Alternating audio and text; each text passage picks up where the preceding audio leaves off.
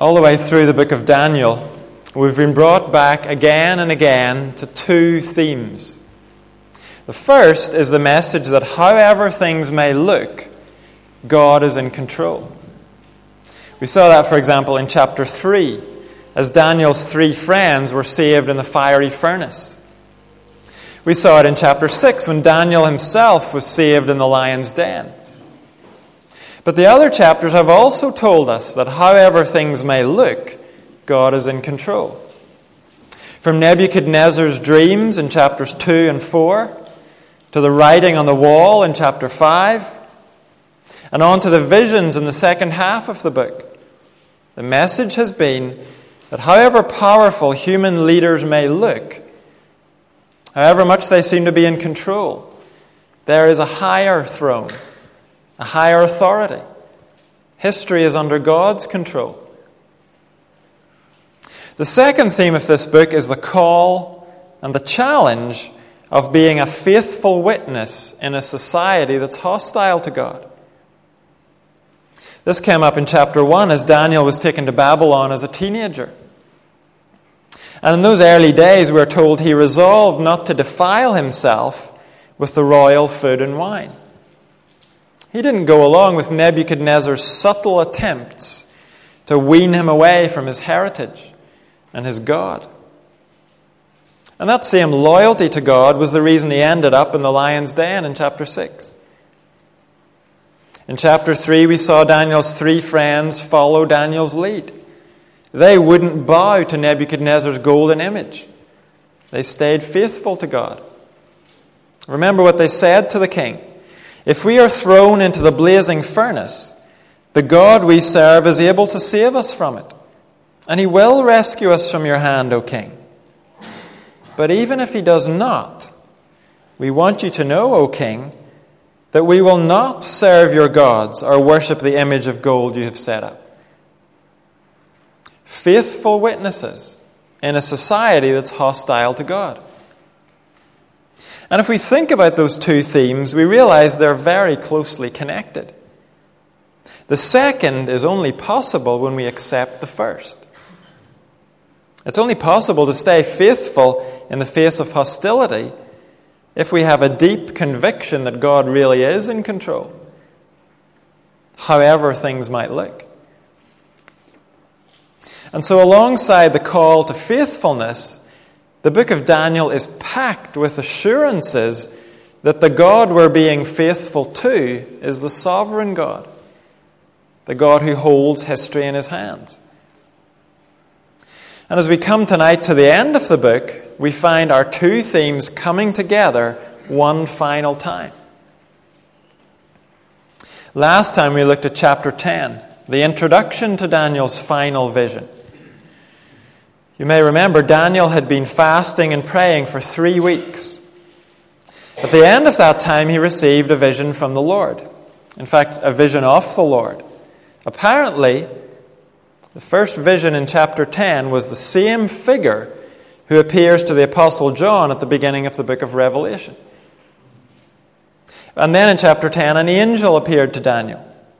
The angel explained that he had been sent to give Daniel a vision concerning a time yet to come. But the angel went on to say that he had been delayed because of a spiritual conflict, a battle in the heavens. Alongside the archangel Michael, this angel had been fighting the prince of the Persian kingdom. That seems to be a way of talking about the commander of Satan's forces who was assigned to the kingdom of Persia. But finally, after 3 weeks' delay, the angel has arrived with Daniel. And tonight, we pick up at chapter 10, verse 20. So he said, "Do you know why I have come to you? Soon I will return to fight against the prince of Persia. And when I go, the prince of Greece will come.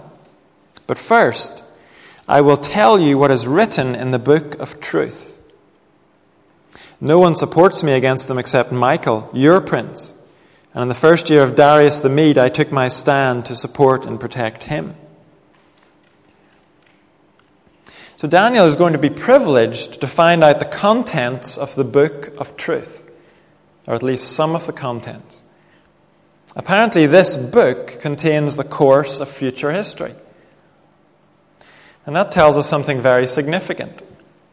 If future history is already written in God's book, then it's not open-ended. Human rulers and nations do not hold the keys to the future. God does. From God's perspective, there is no uncertainty about the future. It's already written in His book. Or as someone has put it, God holds the script in His hands. In fact, not only does He hold the script, He has written the script. That will become clear in the vision that follows. And for God's people, this is cause for great confidence and great celebration. The future is not something to fear. The future is God's. Human rulers and regimes are not writing their own script. They're following God's script. And to reassure us that this is true, the angel gives Daniel a glimpse into the future that's contained in the book of truth. Look to chapter 11, verse 2. The angel goes on, "Now then, I tell you the truth. 3 more kings will appear in Persia, and then a 4th, who will be far richer than all the others. When he has gained power by his wealth, he will stir up everyone against the kingdom of Greece. Then a mighty king will appear, who will rule with greater power and do as he pleases. After he has appeared, his empire will be broken up and parceled out towards the 4 winds of heaven. It will not go to his descendants, nor will it have the power he exercised, because his empire will be uprooted and given to others." Chapter 10, verse 1, told us Daniel received this vision in the 3rd year of Cyrus, king of Persia. So probably about 536 or 535 BC. These verses that we've just read are a condensed view of what's going to happen during the next 200 years. After a few more Persian leaders, Alexander the Great from Greece will rise to power. He will bring the Persian Empire to an end. He's the mighty king of verse 3. But when Alexander dies, the angel says, the land he conquered will be parceled out among his 4 generals. That's where verse 4 takes us to. 200-odd years summarized in a few sentences. And from that point on, chapter 11 focuses on 2 of Alexander's successors. 2 of his generals and the dynasties that came from those 2 generals. In the vision, they're described as the king of the south and the king of the north. The dynasty in the south became known as the Ptolemies, and the dynasty in the north became known as the Seleucids. Now, the last thing I want is for us to get overwhelmed at this point with details. So to try to simplify this for us, here's a map showing the empire of Alexander parceled out among Alexander's 4 generals after he died. And here are the territories, roughly, of the king of the north. And then the king of the south. The south roughly corresponds to Egypt. Now, at the risk of oversimplifying things, here's a summary of what happens in verses 5 to 20. Those 2 coins represent the kings of the north and the south. This is a summary of what happens.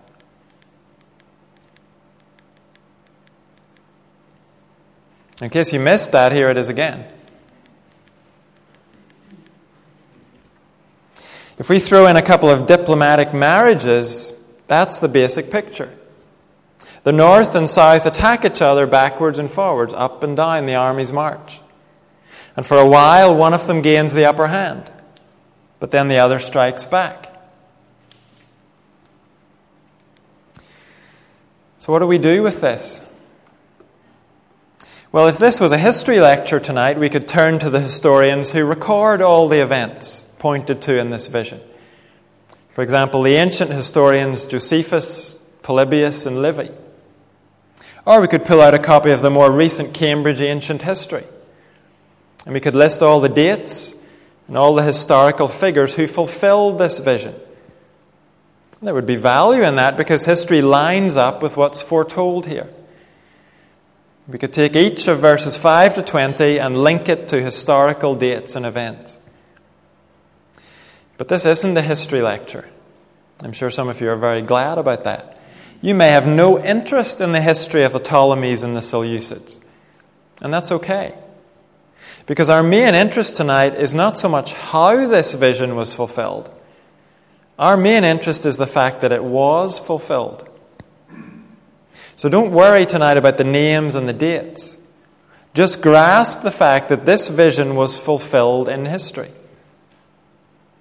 This angelic messenger came to Daniel and gave him a glimpse into the book of truth. He showed Daniel a part of God's script for the future. And although at the time it made little or no sense to Daniel, we can look back at it today and find confidence to face our future. Daniel saw some pages from God's book of truth, pages describing history that was future to Daniel. And what Daniel saw in God's script became a reality. So then you and I can be confident that whatever happens in our future is also according to God's script. None of it will take God by surprise. It's already written in His book of truth. And so we can sum up this first section of our passage like this. North and south. Human power under God's authority. You'll notice from the reference up on the screen that this section runs to chapter 11, verse 35. So we're not yet finished with this north-south toing and froing. In chapter 11, verse 21, we're reintroduced to someone who we've met before. Look down to chapter 11, verse 21. He will be succeeded, and the he mentioned here at the start is a northern king called Seleucus IV. He will be succeeded by a contemptible person who has not been given the honor of royalty. He will invade the kingdom when its people feel secure, and he will seize it through intrigue. Then an overwhelming army will be swept away before him.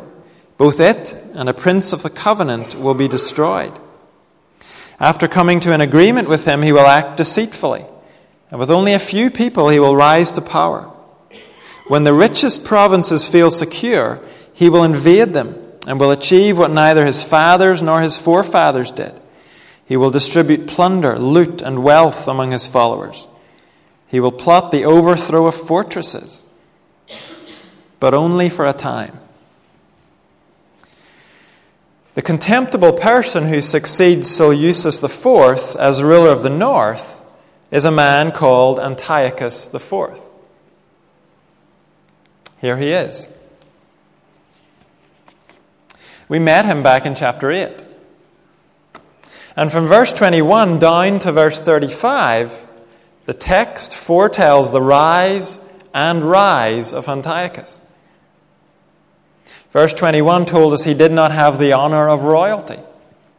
In other words, he wasn't officially in line for the throne of the north, but he ended up on the throne.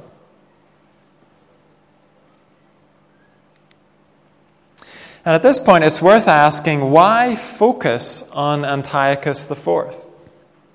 Because the text here certainly singles him out for attention.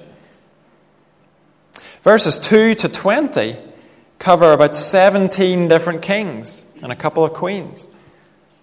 Verses 21 to 35 are all about one king, Antiochus IV. So why single him out? He's not exactly a major figure in world history. Not like Alexander the Great, who got a verse and a half. Not like Cleopatra, who got half a verse.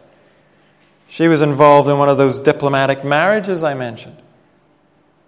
Why only give those big names a passing mention and yet focus in on Antiochus? Simply because in the book of truth, in God's script, the major events and the major characters are not always major in the eyes of this world. In God's script, the mainstream of history is God's work to save a people from sin and death and lead them into eternal joy in His presence. As far as God is concerned, that's the headline issue of all of history. And so people and events directly related to that get top billing, even if they're only minor footnotes in the history books of this world.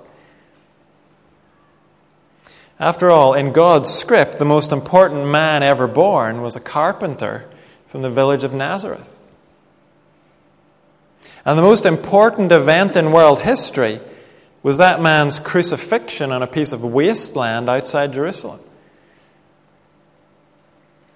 God's script puts those things center stage, not Alexander or Cleopatra and what they did. And so when the vision of Daniel 11 singles out Antiochus IV for close attention, we can be sure he's a significant figure in God's script. And sure enough, Antiochus IV didn't make a big splash in world history. You probably didn't hear about him in your school history classes. But he had a big impact on God's people. He created turmoil in Jerusalem during his lifetime. We've already read verse 22, which says, "An overwhelming army will be swept away before him. Both it and a prince of the covenant will be destroyed." The prince of the covenant is probably a reference to the high priest in Jerusalem. At that time, that was a man called Onias III. We know from history that Antiochus attacked Jerusalem, murdered Onias the high priest. Then he installed his own priest in the temple. He butchered many of the inhabitants of Jerusalem, and climactically, he outlawed the 2 daily sacrifices at the temple. And then he built an altar to Zeus on top of the altar in the Lord's temple, and he sacrificed pigs on it. That pagan altar set up in the temple is referred to later in this chapter as the abomination that causes desolation. It's no wonder the pages of God's script have a big section for Antiochus IV. And that section continues from the verses we read down to verse 35. Daniel, in the 6th century BC, has been shown an era hundreds of years in the future for Daniel. And as we look back from our place in history, we can see human power under God's authority. How do we know it's under God's authority? How do we know God is not just holding the script, but that He has written the script? Well, if we had read through that whole section, we would have noticed a comment made about certain kings of the north and south. The comment is, He will do as He pleases. And there's no doubt that human rulers can do great good or great harm. They can produce peace or chaos. But there is another recurring comment in the text. After telling us what those various kings will do, we're told, but only for a time. And scattered through the vision, we read that such and such will happen at the appointed time. That's God's appointed time. The human power that we see in history is human power under God's authority. He has appointed the times when rulers rise and fall. He has determined what those rulers can and cannot do.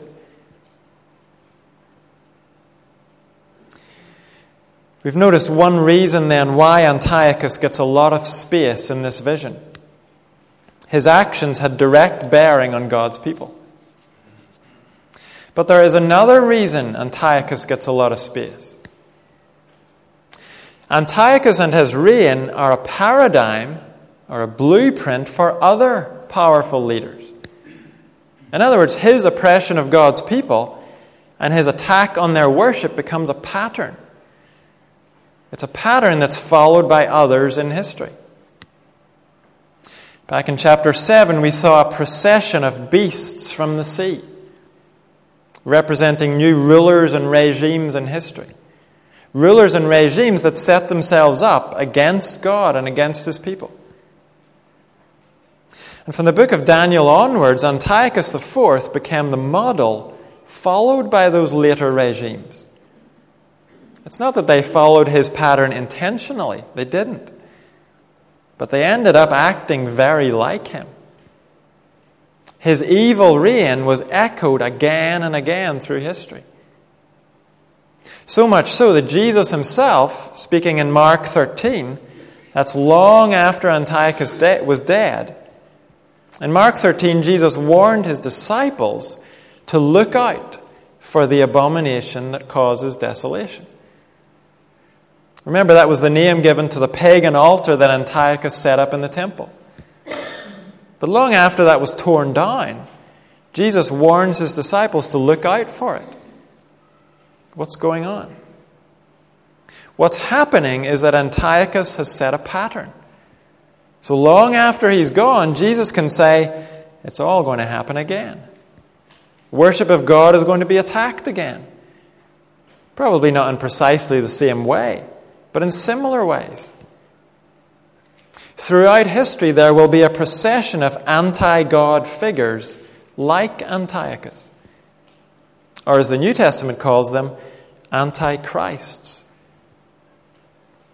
In fact, in the final book of the Bible, Revelation, the final Antichrist figure has a strong resemblance to Antiochus.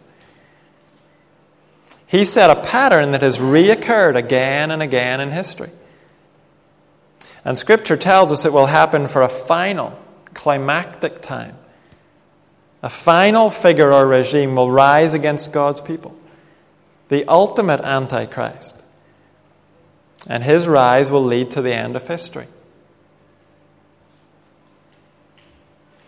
We've said that the New Testament sees Antiochus as setting a pattern. But already here in Daniel, we're being shown that he's going to set a pattern. If you look down to verse 36, you'll see what at first appears to be a continuation of Antiochus' story. The text says, "The king will do as he pleases. He will exalt and magnify himself above every god, and will say unheard of things against the God of gods. He will be successful until the time of wrath is completed. For what has been determined must take place. He will show no regard for the gods of his fathers or for the one desired by women.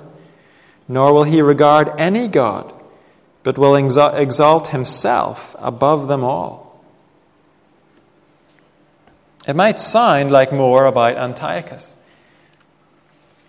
But the verses that follow do not match with the events of Antiochus' life. Up to this point, everything has, but not anymore. So what's going on? Well, commentators in Daniel 11 recognize that a change happens in verse 36. The language changes. As one writer puts it, the descriptions become larger than life. For example, in verse 36, he will exalt and magnify himself above every god. In verse 37, he will exalt himself above all gods. This seems to be taking us beyond even the aspirations of Antiochus. And if we add to that the fact that the details from here on don't match the historical details of Antiochus' life, then we come to the conclusion most commentators come to. What began in chapter 11 as a prophecy about Antiochus merges and enlarges into a description of the final Antichrist, the one who will come at the end of history.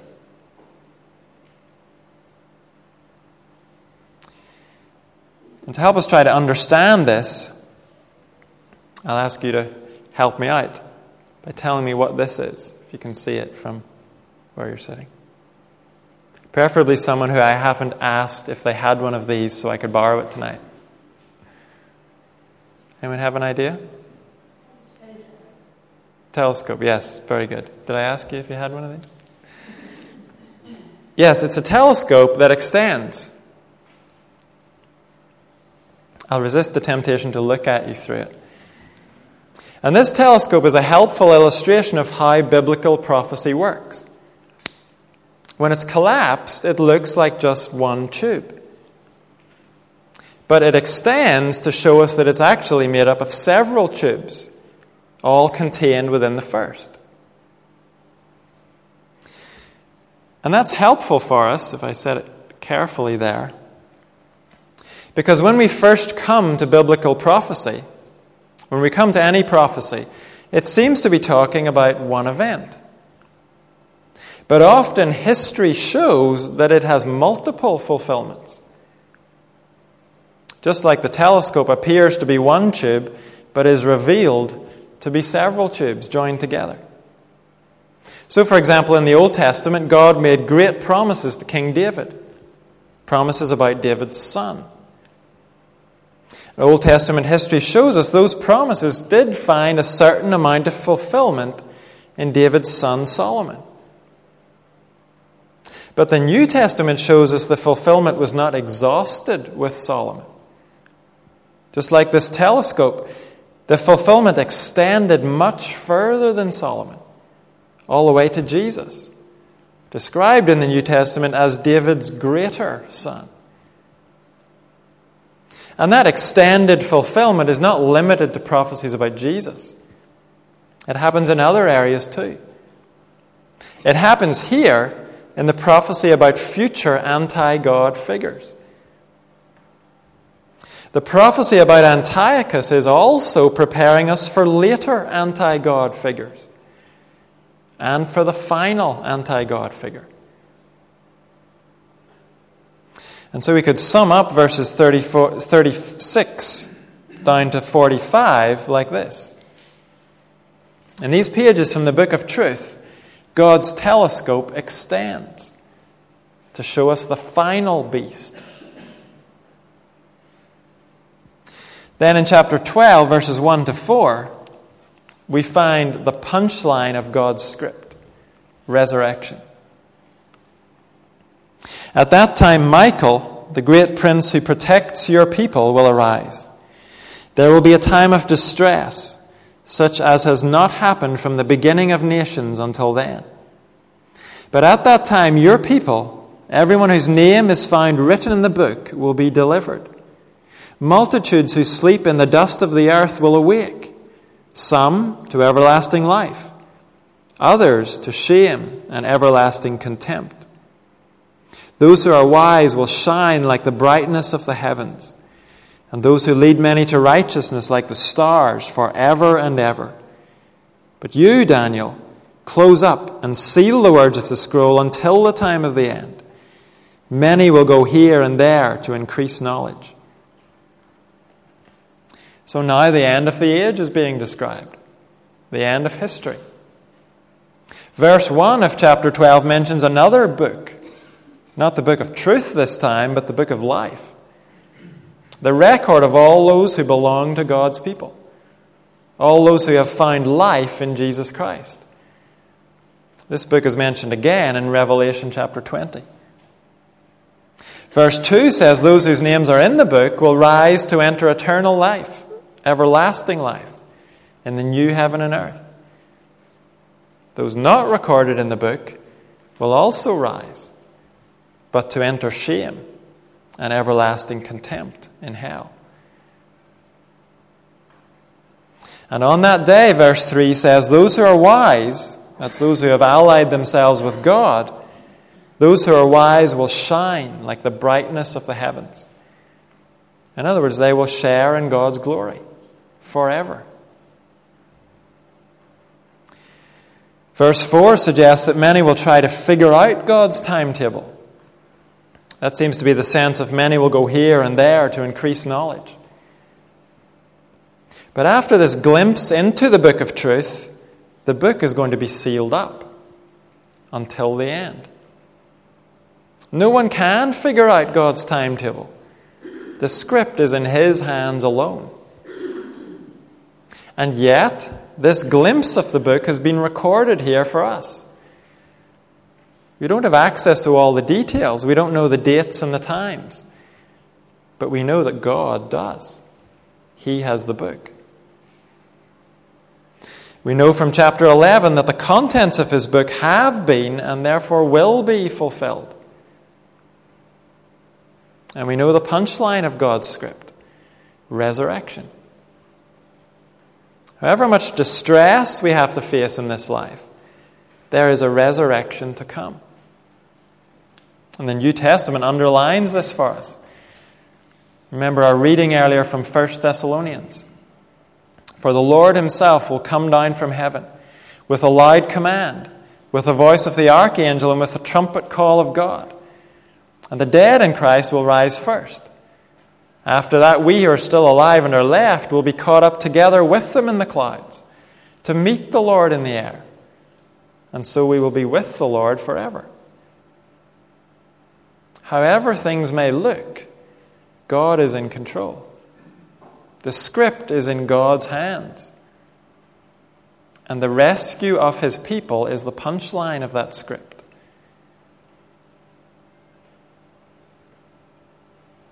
The book of Daniel ends with a final word.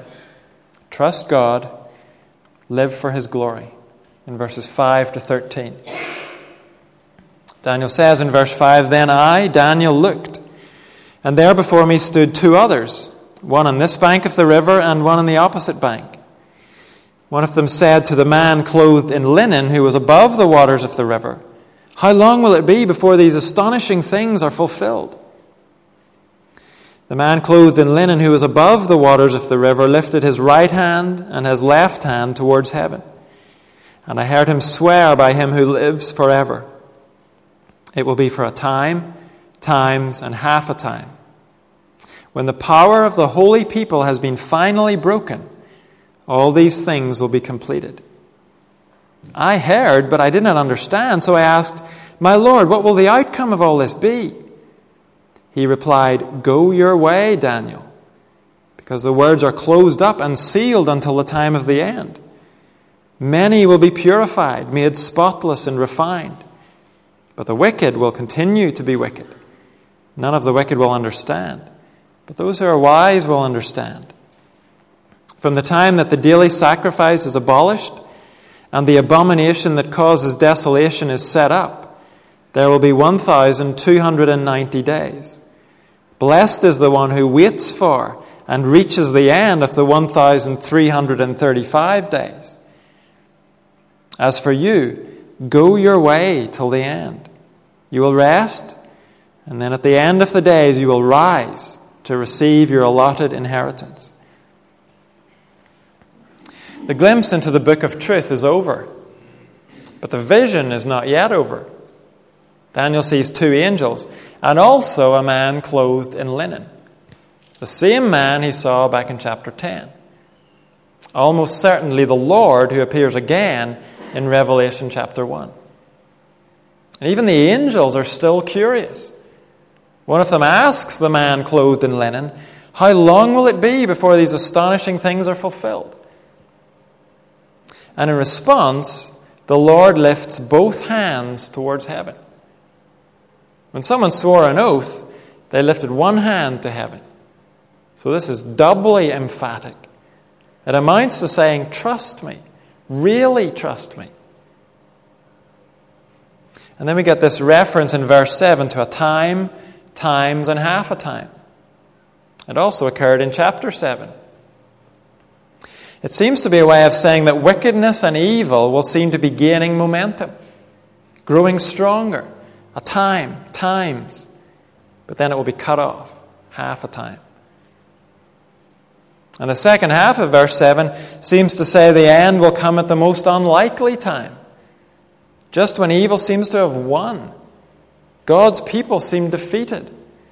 When the power of the holy people has been finally broken, all these things will be completed. Well, Daniel still isn't satisfied. He wants more information in verse 8. I heard this, but I did not understand. So I asked, My Lord, what will the outcome of all this be? But Daniel is stopped in his tracks. He replied, Go your way, Daniel, because the words are closed up and sealed until the time of the end. The sense here is get on with life, Daniel. You don't know God's timetable, but you know your responsibility. You're to live as a faithful witness.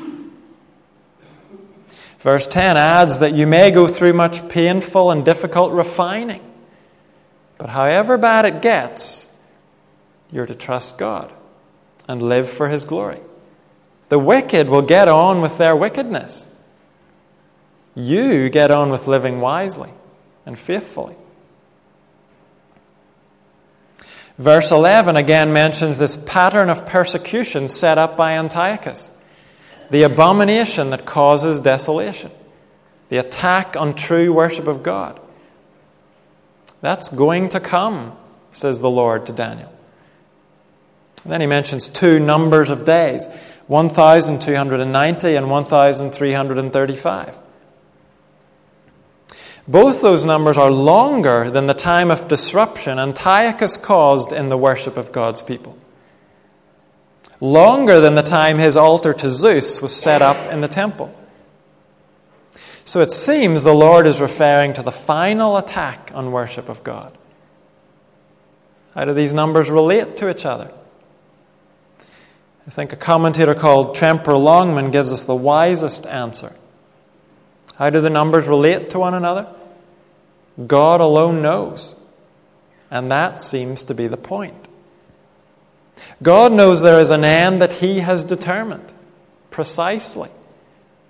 But we cannot figure it out, because we're not supposed to.